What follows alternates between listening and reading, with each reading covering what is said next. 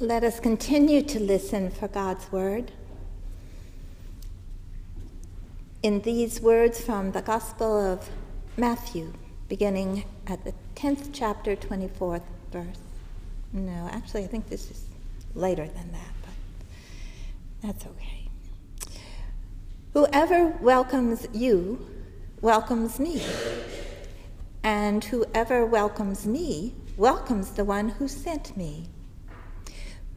Whoever welcomes a prophet in the name of a prophet will receive a prophet's reward. And whoever welcomes a righteous person in the name of a righteous person will receive the reward of a righteous. And whoever gives even a cup of cold water to one of these little ones in the name of a disciple, truly I tell you, none of these will lose their reward. And here ends the reading from Scripture. Whoever welcomes you. These are among the last words of a rallying speech that Jesus makes to his 12 disciples as he sends them out on their first missionary journey. And they are sent to the lost sheep of the house of Israel. When Jesus called the 12, I think he assumed that his ministry would be one of reform among the Israelites, God's chosen people. Over time, he seems to have come to understand more deeply God's call. He seems to learn that his life and the work of his disciples will be bigger than among the 12 tribes, the children of Abraham, Isaac, and Jacob, and would also include Gentiles. Jesus came to understand that the God he knew as creator of all and his Abba, Father, was also Abba to all people living. Jesus came to understand how very, very radical God's welcome is, and therefore ours as his followers must be. But at the moment pictured in these few verses in Matthew's Gospel, Jesus' focus is on Israel and its factions, social divisions, and the current oppression under which they lived in Roman occupation. He wanted to strengthen his disciples as they went out for the first time to witness to God's healing power and love among their neighbors, knowing that not all of them would welcome the news as good, since it would be different from the old news they already knew. Jesus called his disciples to be like he was, prophets in the mode of Isaiah and Jeremiah, speaking truth to power, whether that power was a Jewish king or a foreign power like Egypt or Babylonia, Assyria, Greece, or Rome. Prophets insist that no Israelite worship or fear an idol, but render worship only to the God of Abraham, Isaac, and Jacob, the God of Moses, the one who gave them the land in which they lived and the law by which they governed themselves. Most of the time, just like now, people had to negotiate how to live a moral life. Nothing was simple. Back in Jesus' day, Rome demanded behavior that a good Jew could not do. Accommodations had to be made without succumbing to the idolatry of Caesar worship or financial shenanigans. When occupying armies spend money wildly and less than scrupulous individuals collect taxes, it is very easy to be confused about money As is true now, so was true then. Occupying armies, a lot of money, and much taxing authority breed corruption. Good people could even believe that by skimming money off the top of the collected taxes, they could then use it for good purposes, better purposes than the government had in mind.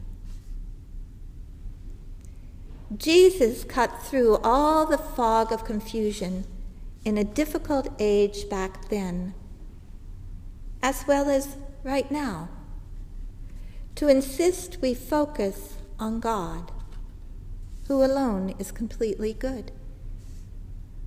God's law calls us to love our neighbors, those we like and those we don't. God's law calls us to radical self-examination, which we can do in light of God's love for us as Abba, forgiving, compassionate love.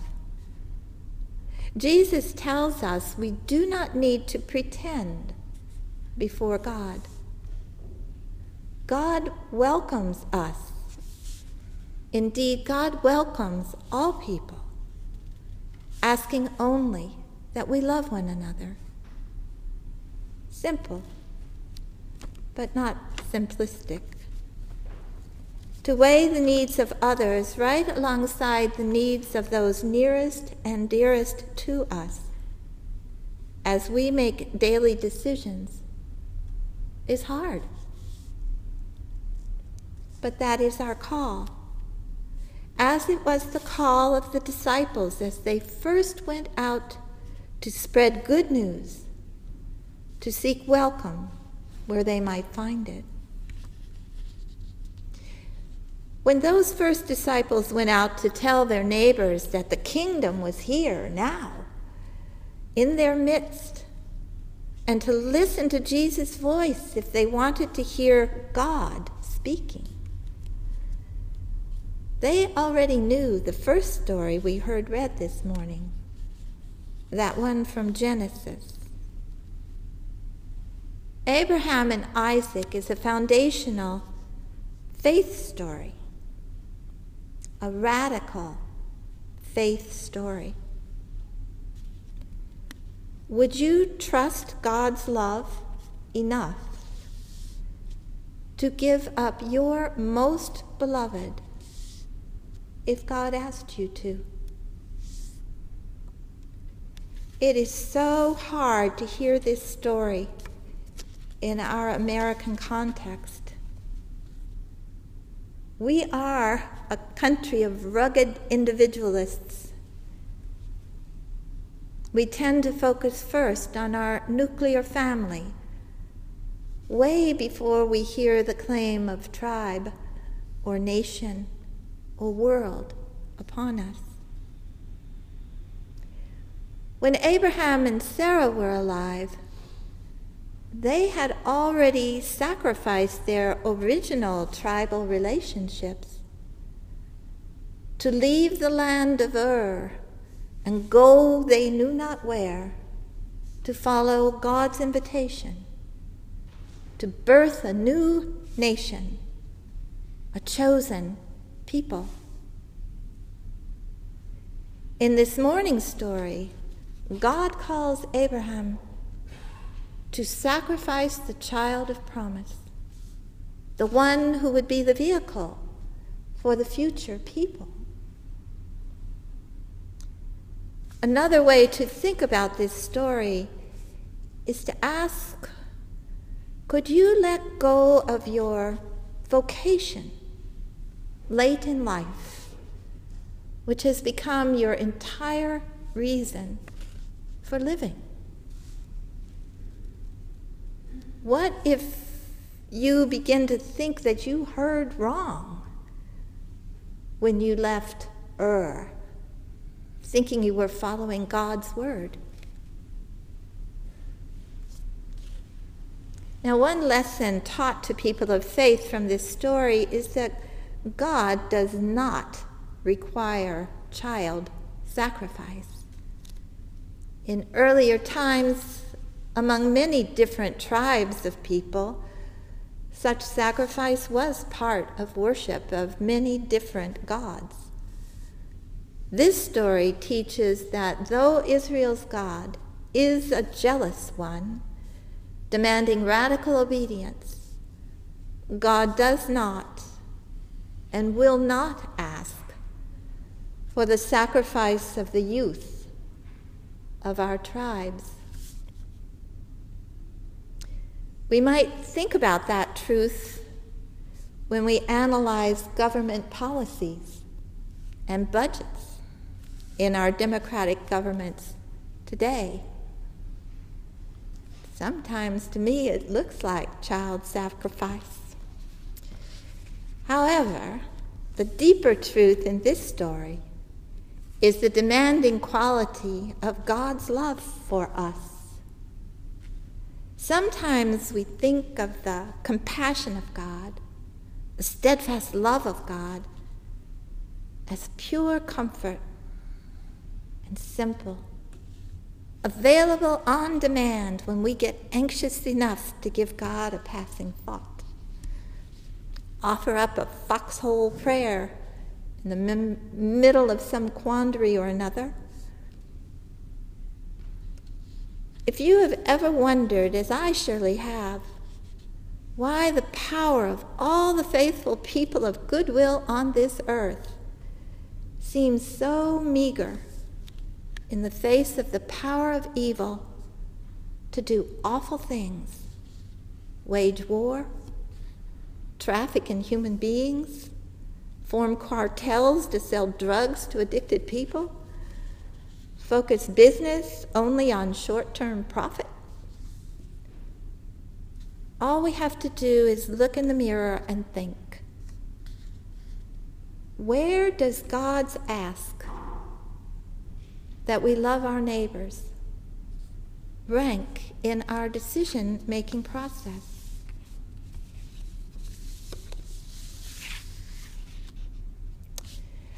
As Americans on this Independence Weekend of fireworks and fun, we cannot help but be aware that we continue an experiment in democratic government on behalf of many other groups of people who at least once upon a time thought we had it right.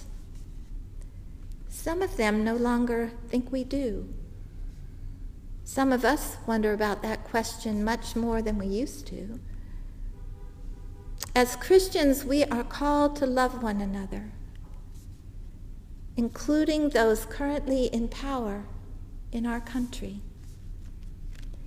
We are also called to honorable citizenship and to use our considerable gifts to make noise on behalf of those voices not heard in current debates. We are called not only to be sure our welcome mat here at 7th Avenue is always out to seekers who find our front door, but also to go out into the world, spreading the good news of Jesus' way of life more broadly. We are called to active love of neighbor, which is God's kingdom come, the one Jesus and his first disciples preached. May it be so. Amen.